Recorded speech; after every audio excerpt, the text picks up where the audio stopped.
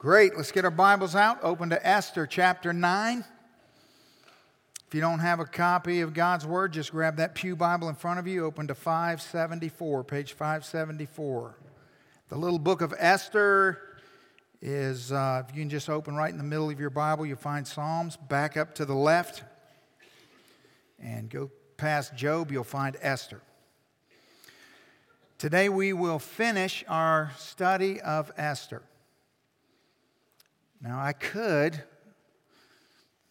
take a few moments and remind you or talk to you about how good God has been to us through the book of Esther.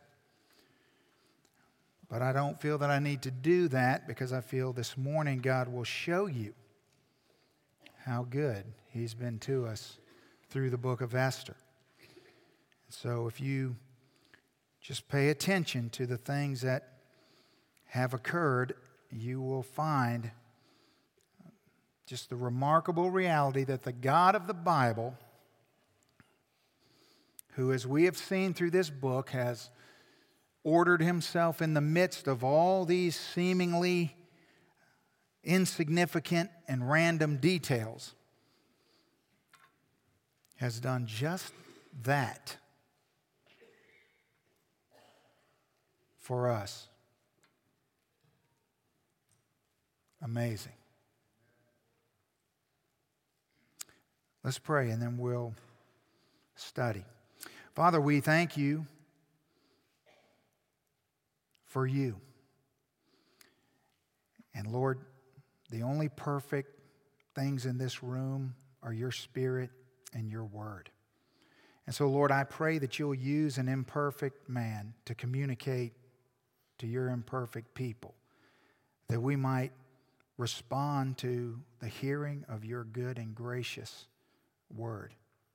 Lord, that we might see this morning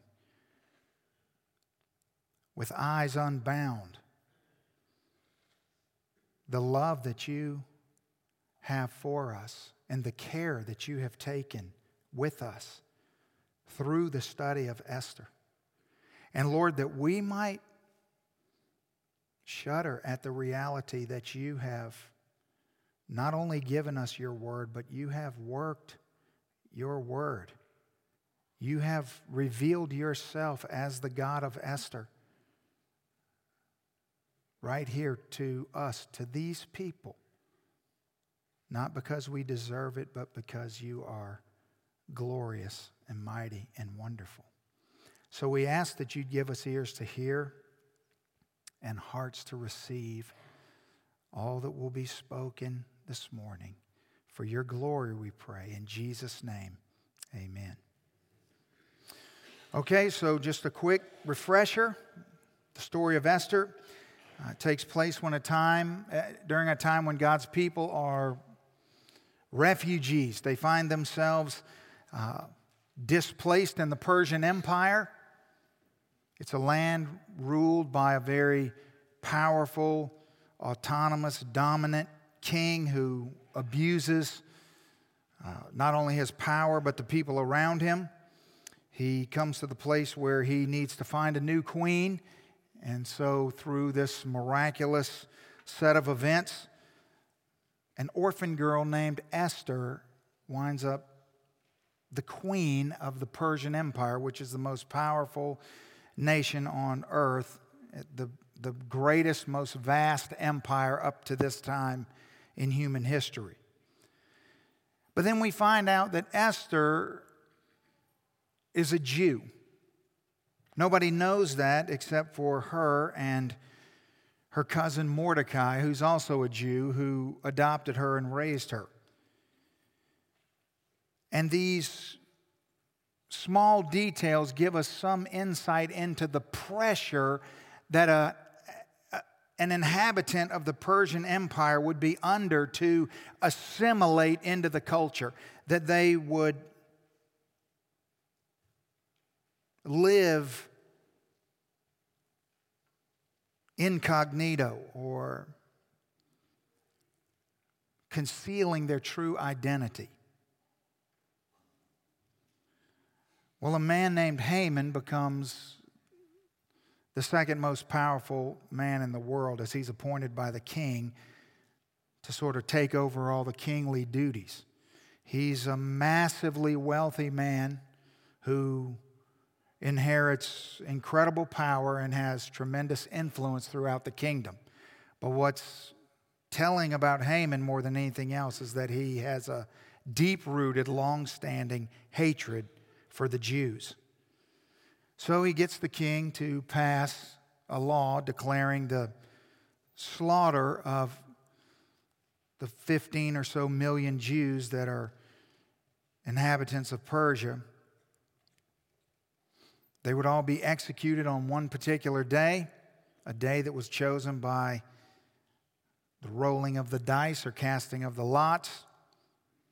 But through a great reversal, what we've seen over the last few weeks is that God uses Esther and Mordecai to not only embrace their true identity as Jews, but to save his people.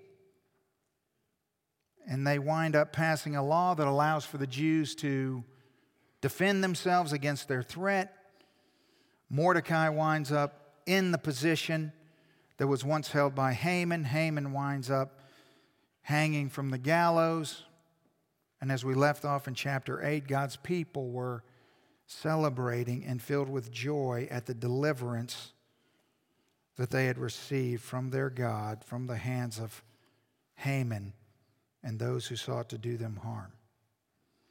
And so it shouldn't be a big surprise. We serve a God of covenant, a God who makes covenants with his people. He promises to his people, and he always upholds his promise. And he tells us throughout Scripture that he will be our God and that we will be his people. And it doesn't matter how far away his children get from him. It doesn't matter how big of a mess his kids have gotten themselves in.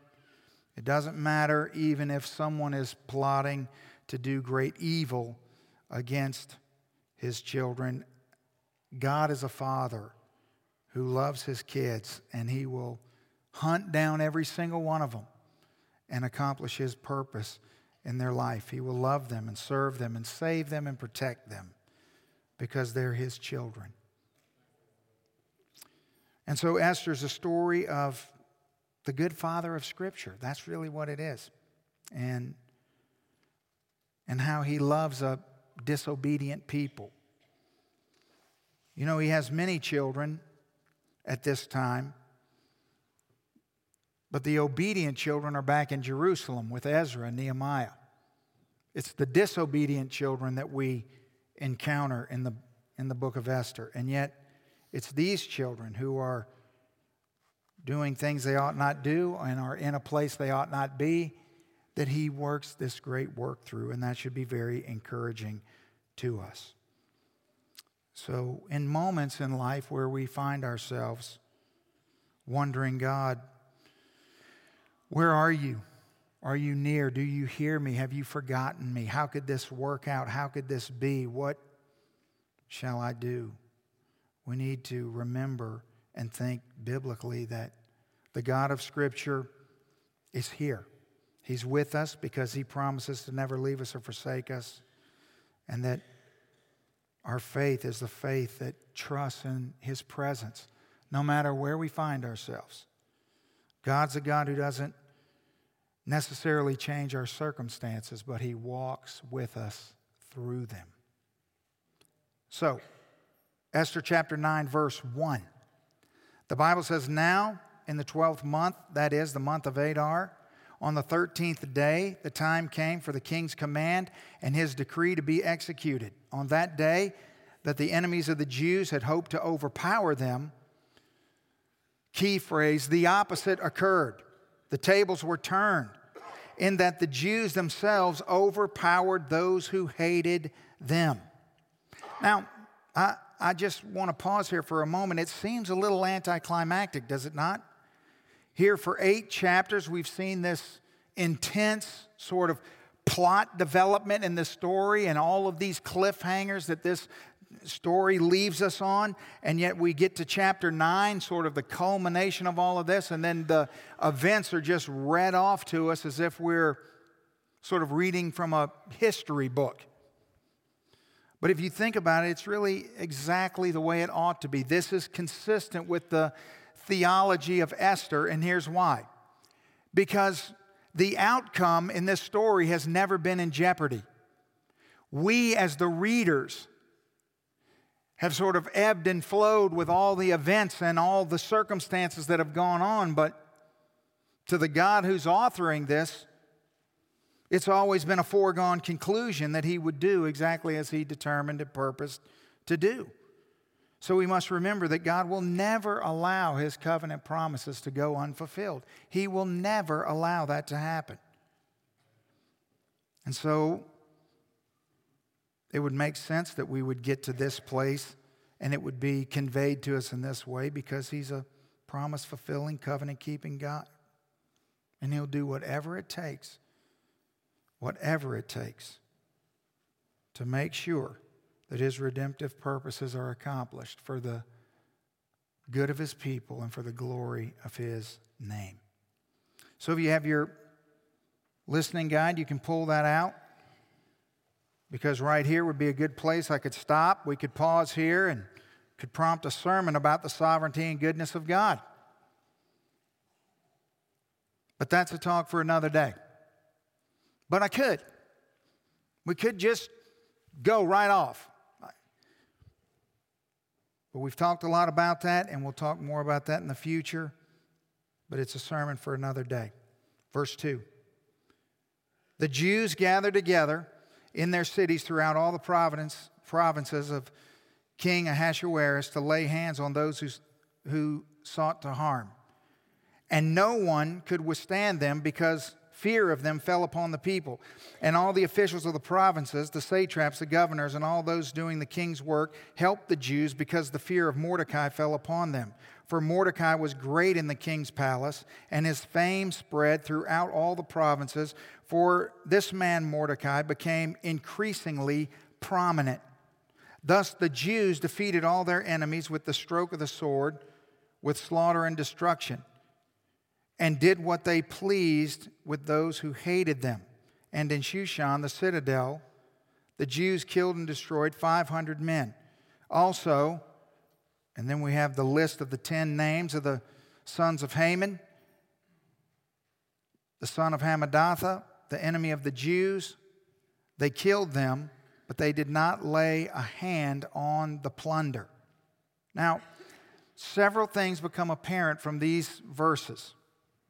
First of all, you would think that the combination of things going on here, the public spectacle of Haman's demise and his hanging on this 70-foot tall stake before everyone to see, his body hanging out there, and the revelation that the queen is now a Jew, everyone in the kingdom now knew that, and the rise of the fame and power of Mordecai, you would think that all of these things put together would have thwarted anyone from trying to bring harm on the Jews. But it should remind us of something very important, and that is that there has always been and will always be the presence of those who seek to harm God's people. It's not only Israel that is always, forever, under the pressure of its enemies, but all of God's people as well. Which, we could pause here. It could prompt a sermon about how we should not be surprised when faithful living brings persecution. Because the Bible teaches in multiple ways and in multiple places that we should expect persecution. That if we are not being persecuted according to Jesus, we should then examine our lives and consider the ways in which we're not living faithfully. Because to live faithfully is to guarantee, according to the Bible, persecution. Amen? Yes. Now, the second thing we would learn is that this deep, abiding hatred for the Jews that was inside of Haman was passed on to his 10 sons. Because as we read the list of their names, and, well, as you read them, I thought to myself, someone will say, why didn't you read the names? I'm going to say, why didn't you name your kids that? Amen. Right on. Look, it's little Vesagiza. I don't even know. What does that even, we don't even know. All right. So all of his sons follow in his footsteps, which is another moment where we could stop. It could prompt a whole sermon about how the generational curse of sin, and how the sins of the father are passed down to the next generation and the generation to come. As in light of all of these things that you would think would deter someone from trying to harm the Jews, all 10 of his sons wind up dead because they follow in the footsteps of their father. But that's a sermon for another day. Verse 11. On that day, the number of those who were killed in Shushan, the citadel, was brought to the king. And the king said to Queen Esther, the Jews have killed and destroyed 5,000 men in Shushan, the citadel, and the 10 sons of Haman. What have they done in the rest of the king's provinces? Now, what is your petition? It shall be granted to you, he says. And what is your further request? It shall be done. Then Esther says to the king, verse 13, if it pleases the king, let it be granted to the Jews who are in Shushan to do again tomorrow according to today's decree. And let Haman's 10 sons be hanged on the gallows. So the king commanded this to be done. The decree was issued in Shushan, and they were hanged, Haman's 10 sons. And the Jews who were in Shushan gathered together again on the 14th day of the month of Adar and killed 300 men at Shushan. They did not lay a hand on the plunder. The remainder of the Jews in the king's provinces gathered together and protected their lives and had rest from their enemies, and killed 75,000 of their enemies, but they did not lay a hand on the plunder. Now, notice 3 times is repeated the phrase, but they did not lay a hand on the plunder. Clearly, what the Bible's doing here is pointing out the fact that this battle was not about personal gain. Like I told you last week, the edict that Mordecai wrote to allow the Jews to defend themselves was very much a defensive edict. It was not offensive. It was just standing in opposition to exactly what Haman had written against them.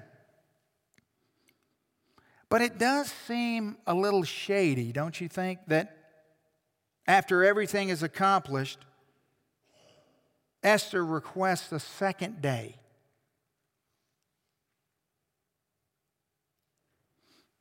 A lot of people have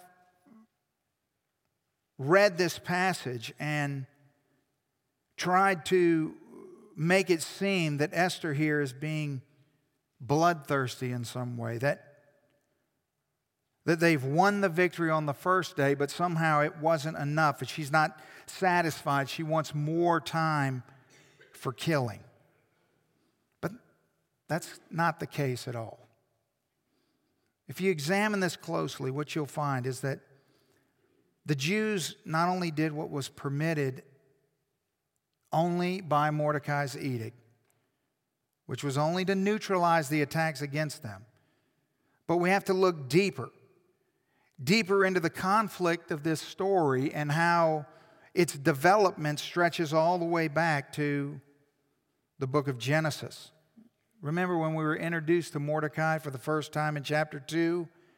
We find out that he's a descendant of King Saul.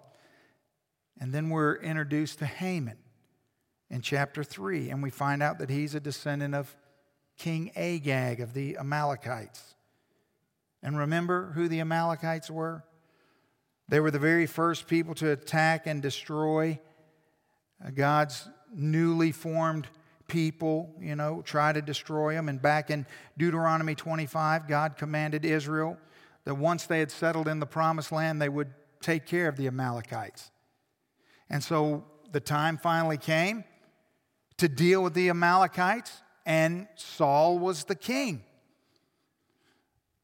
And so in 1 Samuel chapter 15, we have a very famous passage. Really, it's the demise of King Saul, where he was commanded not to spare the sword and not to take any of the plunder. And he did exactly the opposite. He spared King Agag, and he took all the plunder. And rather than annihilating them, he let them live. And so there's been this ongoing conflict all these generations later. Because of that decision, the Jews are once again being attacked by the people of Agag, which could prompt a sermon about the lasting consequences of not declaring war on sin. That when we just play around with sin, when we are not serious about cleansing our lives from unrepentant sin, when we just try to clean things up or sweep things under the rug, we don't ensure that they won't come back and create future problems in our life because we don't take the necessary steps to eradicate them from our lives. These are the things that happen, but that would be a talk for another day. Esther doesn't request a second day, you notice, for the entire kingdom. Only for the capital city of Shushan. Only. And so it's telling you something. It appears that there in the city, there's still pockets of great hostility. And why would that be? Well, I think that the obvious correlation here is that the 10 sons of Haman, remember now, they've had 10 months. 10 months have passed for these 10 young men to stir up trouble against the Jews and try to avenge the death of their father. And so, of course, Haman was a very prominent person. And so these 10 young men probably had lots of connections. And so they worked very diligently and very hard to bring hatred towards the Jews to the forefront of people's consciousness.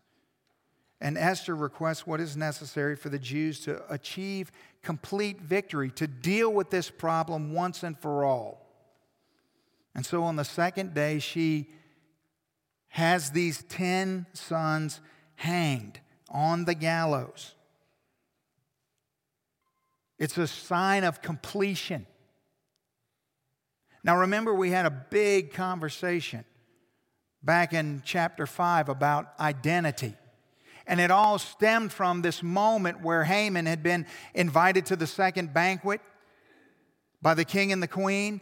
And he went home and he got around his wife and his friends and he began to brag and speak in prideful terms about all the things that he had accomplished. And there were 3 things in particular that he spoke of. They were his wealth, his high position, and his sons. Well, his wealth has been given to Esther. His high position has been given to Mordecai. The only thing that hadn't been fully and finally dealt with was his 10 sons. And so the very things that he was basing his identity on, remember I said that our idols become a self-fulfilling prophecy. And there you have it in Scripture. The very things that he was idolizing were the very things that led to his demise.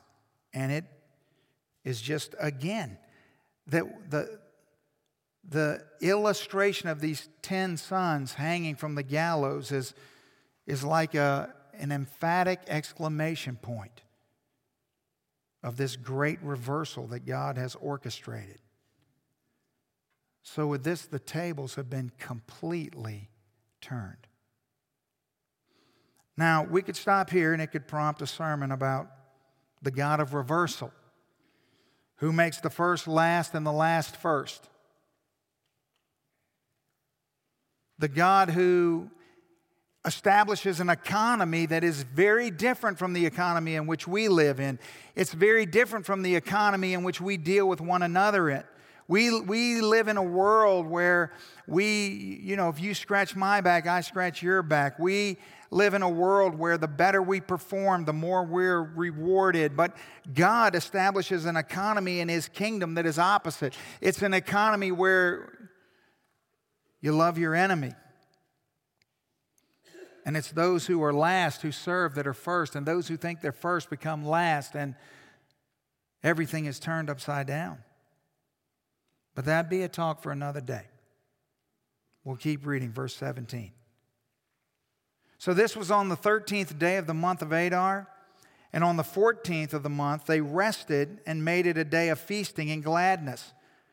But the Jews who were at Shushan assembled together on the 13th day as well as on the 14th, and on the 14th of the month they rested and made it a day of feasting and gladness. Therefore the Jews of the villages who dwelt in the unwalled town celebrated the 14th day of the month of Adar with gladness and feasting as a holiday, and for sending presents to one another.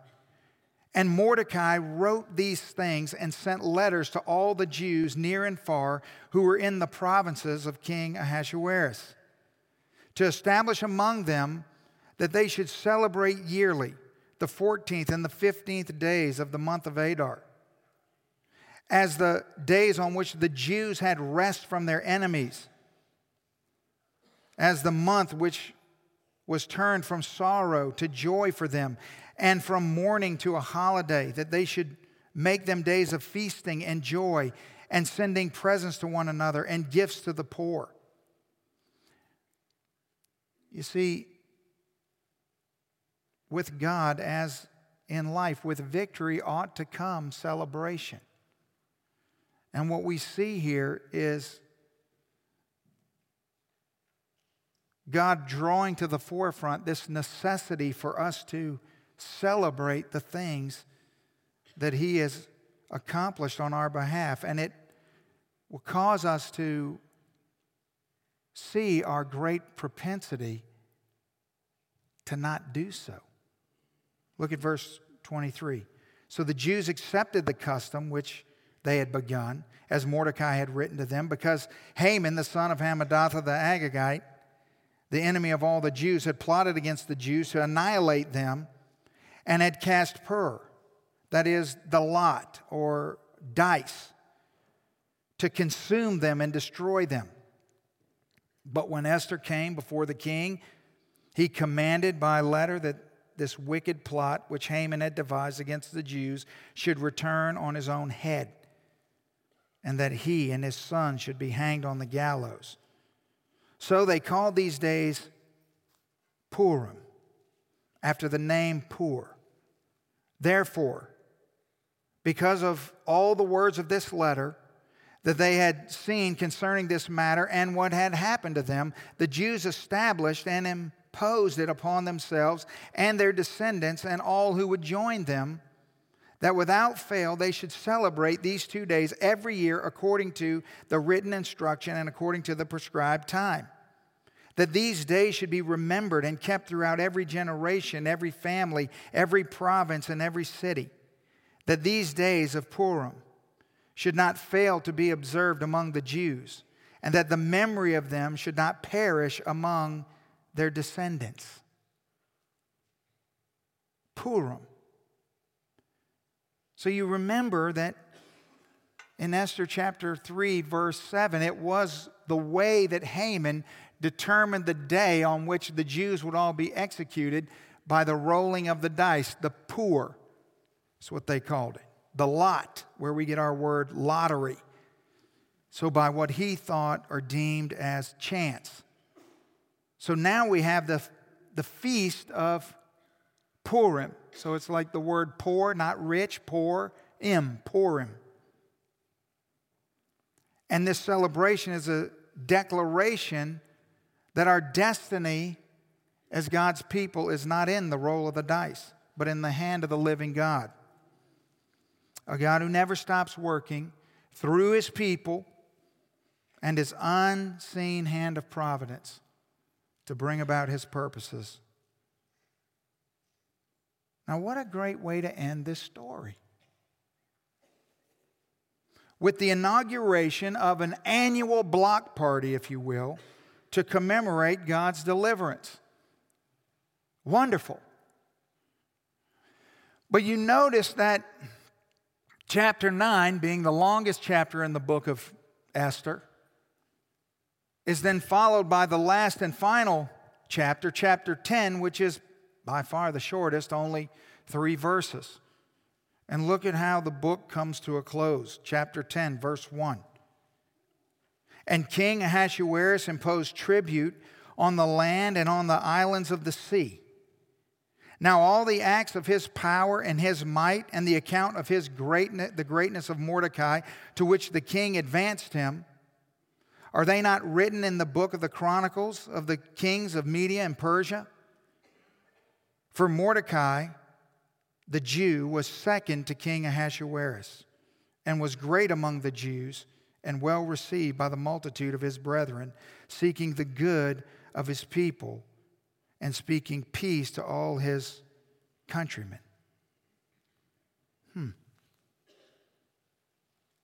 So throughout this story, we've seen this continual sequence, the sequence of great reversal, where something bad has been turned to something good, right?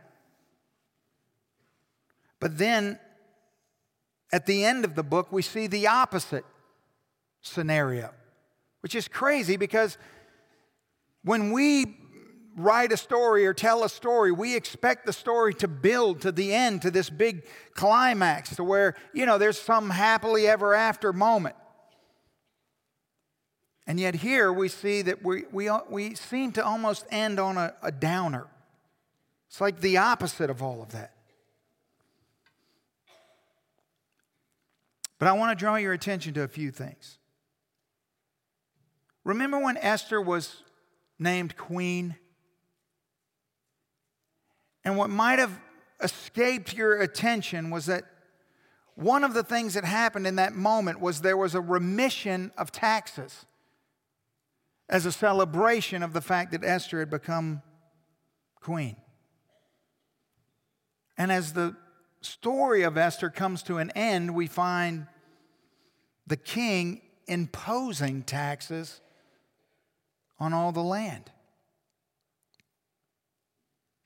Now, as God's people are celebrating his great work of deliverance among them, the wicked, self-centered, arrogant king, the same king we met in chapter 1, is still taking from others in order to accommodate his lavish lifestyle. Now, things have adjusted somewhat. Mordecai is second in command, and he is seeking the well-being of the people.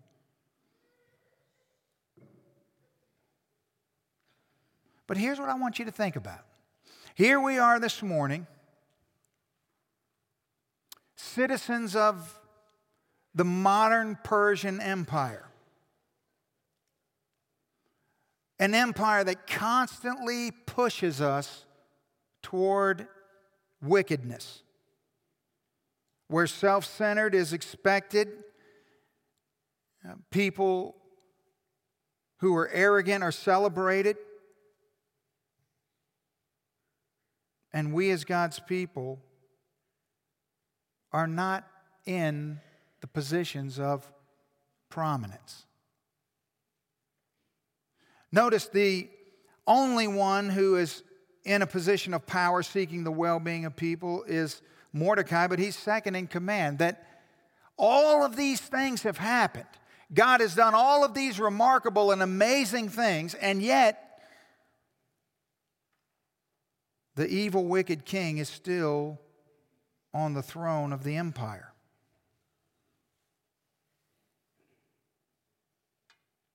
We're not the ones today in prominence, are we? No. We're not the ones who are on television every night. But who are we? We're the people working mostly unseen, shining the light of the gospel, as brightly as we can, but one relationship at a time, one divine appointment at a time. In the midst of the empire in which we live, everything we do, everyone we meet, is an opportunity for us. An opportunity to advance the kingdom of God, an opportunity to share the hope of the gospel, an opportunity to see people set free, born again to a new and eternal life.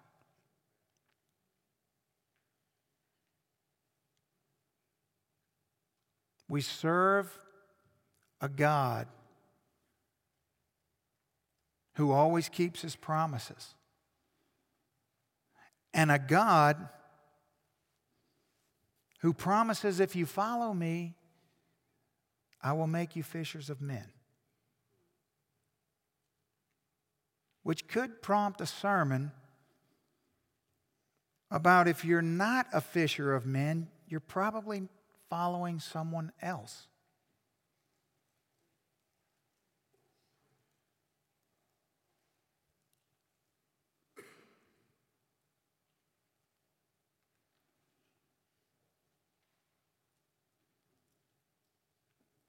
See, God could have released His people from Persia any way He wanted to. He could have, with the snap of His fingers, eliminated and annihilated the king or all the Persians or any combination thereof He wanted to, but that's not the way God works. God most often works through His people, covertly,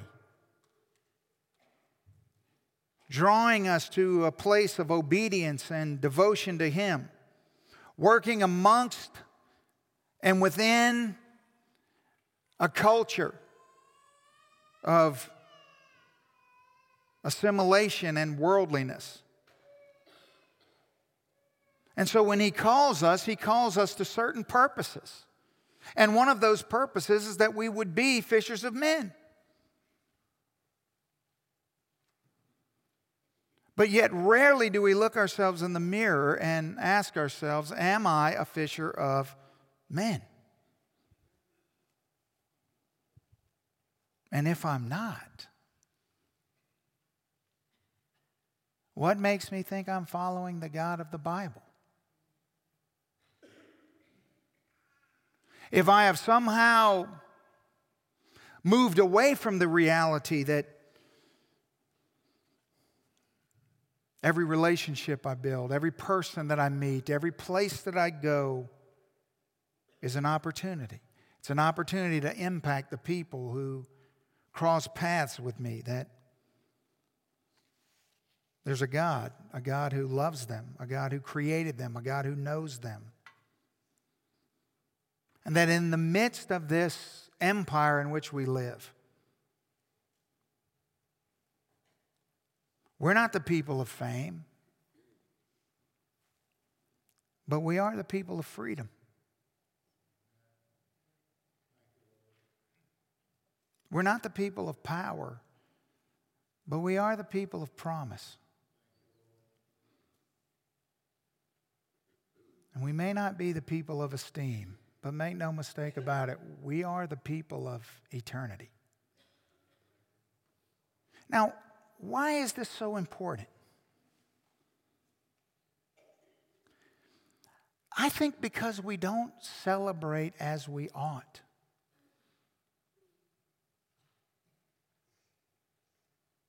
I think the book of Esther is calling us to something that we would most oftentimes miss.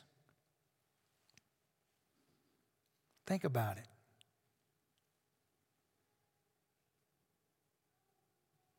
Here we are,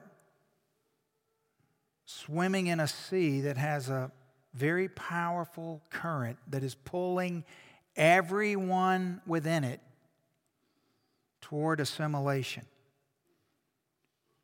And if we're honest, we would admit that most churchgoers today are really living as Neo-Persians.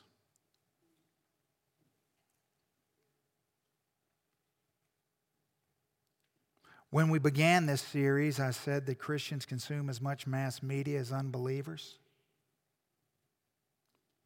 The divorce rate among professing Christians is the same as non-Christians. Professing Christians are just as likely to be addicted to pornography or drugs or anything else, and just as consumeristic and material driven. You see, I believe that's why God seems to be hidden throughout Esther's story. Is because although He's right there, nobody seems to see Him. And the reason is because we're not looking. We're not looking.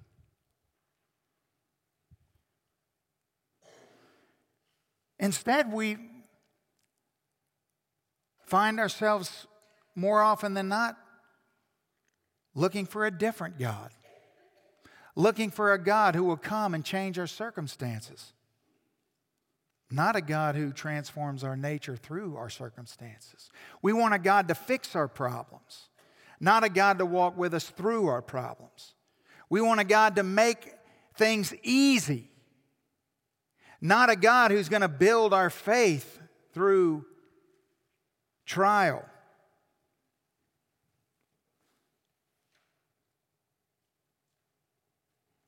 It's a message we desperately need to hear. God's not hidden. We're just not looking. The good news is that the whole story centers around Esther and Mordecai, who were two deeply compromised, assimilated Persians, who once they awoke to their Jewish identity and took bold steps on behalf of the God who loves them and created them, what happens? Their whole story turns around. And it's a reminder to us that there's not one of us that has gone too far to be written out of the story of God, that all of us have an opportunity to turn and walk back toward God.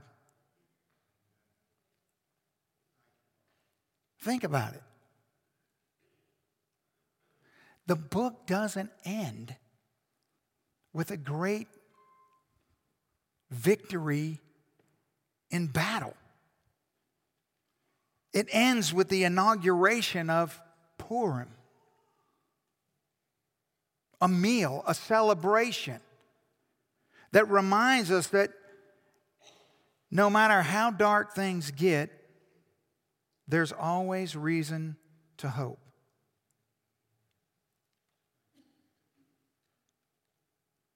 The book of Esther is calling us to spiritual awakening.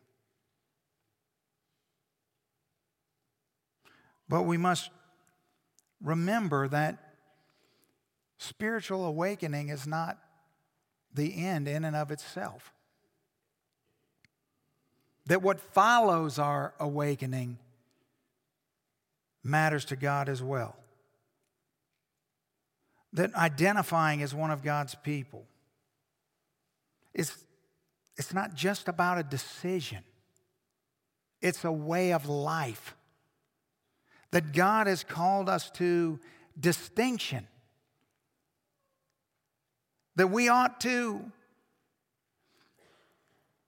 be visually distinct. That we ought to be behaviorally distinct. That we ought to be practically distinct as we live in this empire.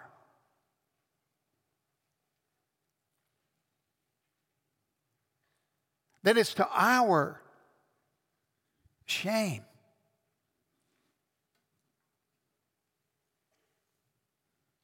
that we're so oftentimes not seen as anything different than those around us.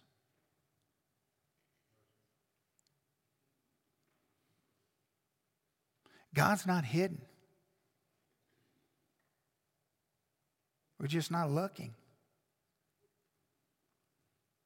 All of the things that He has taught us and shown us through the study of this book all sort of come crashing down around us at the reality that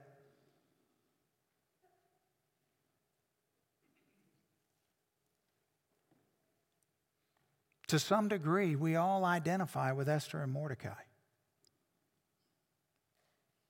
which means we have work to do. And that we will need moments of remembrance that are built into the rhythm of our life that will prevent us from drifting back to where we once were. That if we're not careful, if we don't do things intentionally and specifically to remind ourselves of who we are and of whom we belong, then we'll, over time, lose even our identity.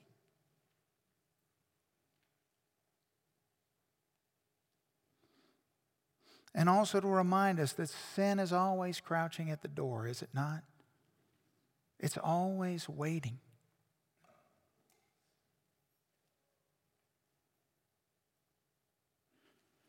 So here we have the book of Esther ending with a meal.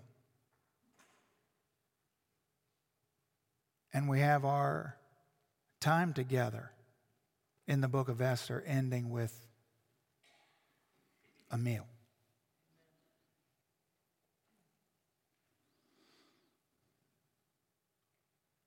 And I know it looks like I'm super smart and on top of things to work things out in just such a way that it would happen just like that. And I'm glad that you believe that. Keep believing. It's good.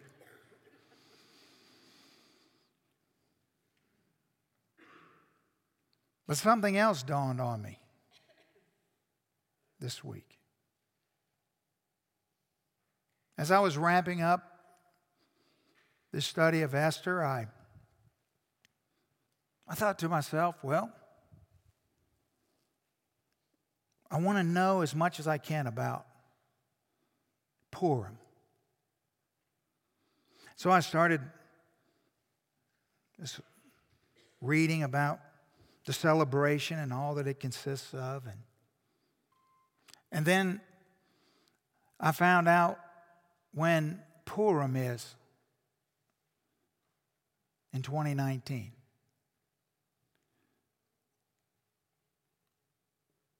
It's this Wednesday.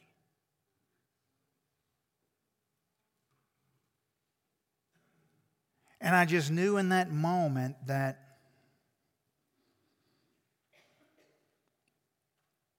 what God was calling us to do was celebrate Purim. And so today we'll end with a meal, and then Wednesday we'll all come into this room right here. And we'll have a celebration with all the Jews around the world, and we'll celebrate the deliverance of our God, the God of the Bible. And it'll be a wonderful, fantastic, and very unique time because it surely has never happened to you before and probably will never happen again. But it will this Wednesday. And so we'll do that together. So what is this whole message about? I think this, more than anything else, is a message about the way back home. It's a message about how to come home.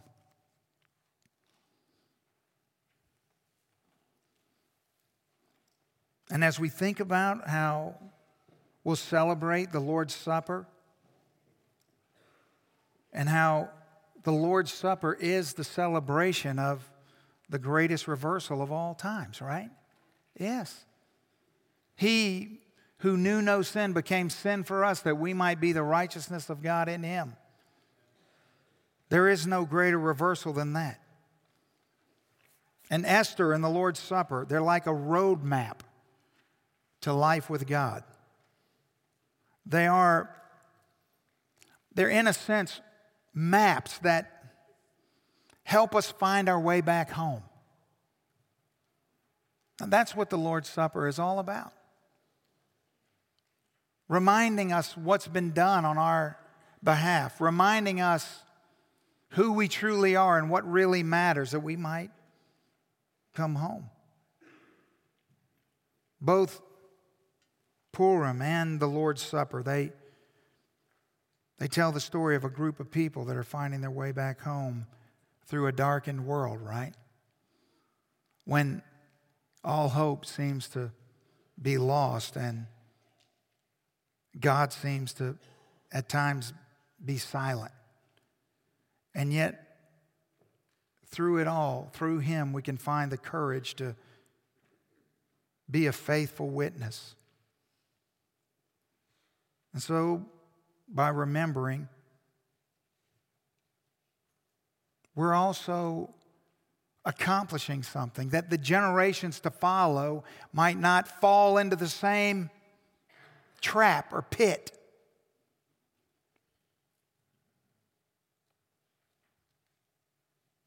That it's important to God that we remember and that we celebrate.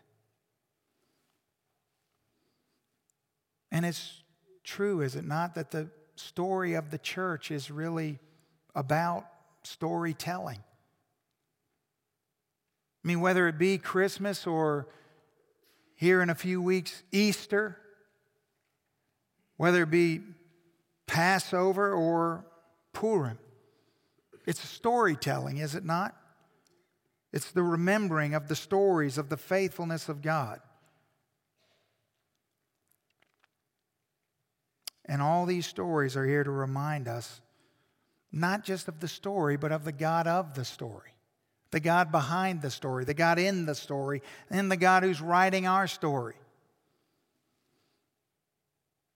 And so when it seems like evil's winning and God is silent and hope is lost, we need to be reminded that the God of salvation is here. We need these moments of remembrance, moments to call us home, moments to awaken us, to shake us out of our assimilated lives, to call us back to a way of life that's distinct and bold and biblical.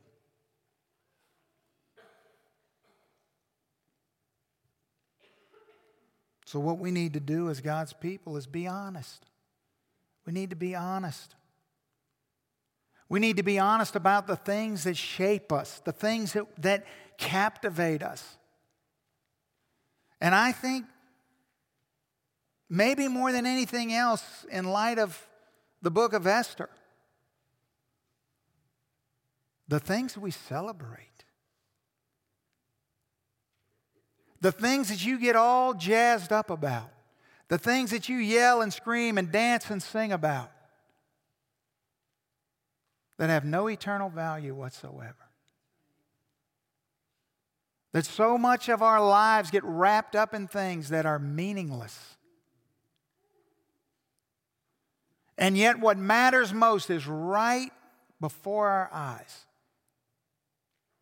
But if we're not looking, we don't see Him. We need to be awakened. And say, God, we have many things to celebrate and many things to be joyful about. Because we too live in the greatest, most powerful, most affluent empire that has ever existed on the face of the earth. But with it comes great danger. And we need to learn from Esther and Mordecai.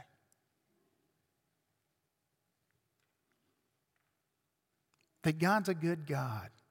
He's a good Father.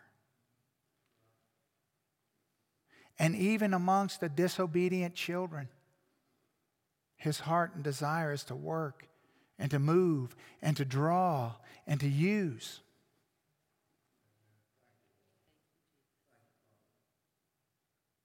So as all the good children are back in Jerusalem with Ezra and Nehemiah, the rebels,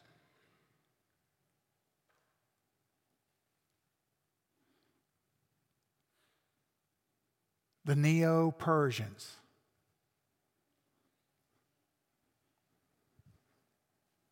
the cultural gurus, the ones swept up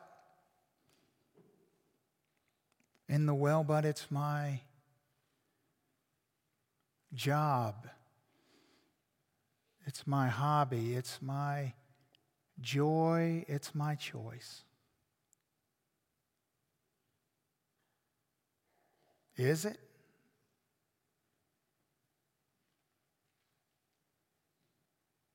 Is it? So let's stand and bow our heads and come to this meal with a heart filled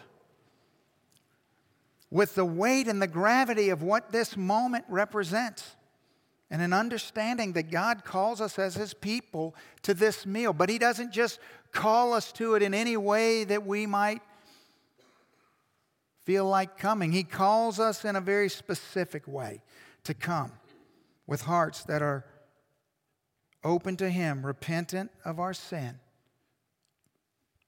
and grateful beyond measure for His deliverance. That we were once a people lost in darkness, swept up by the current of the world, but He intervened and didn't call us to defend ourselves, but defended us with His own Son. The shed blood and broken body of His Son. So let's just be honest with God. Let's not be okay with not being where we ought to be. It's not okay. Find your way home. Whatever your way home is, find it home this morning. Make things right with Him. He's a good Father. He wants to use you. I don't know any other place in Scripture that would make that more obvious.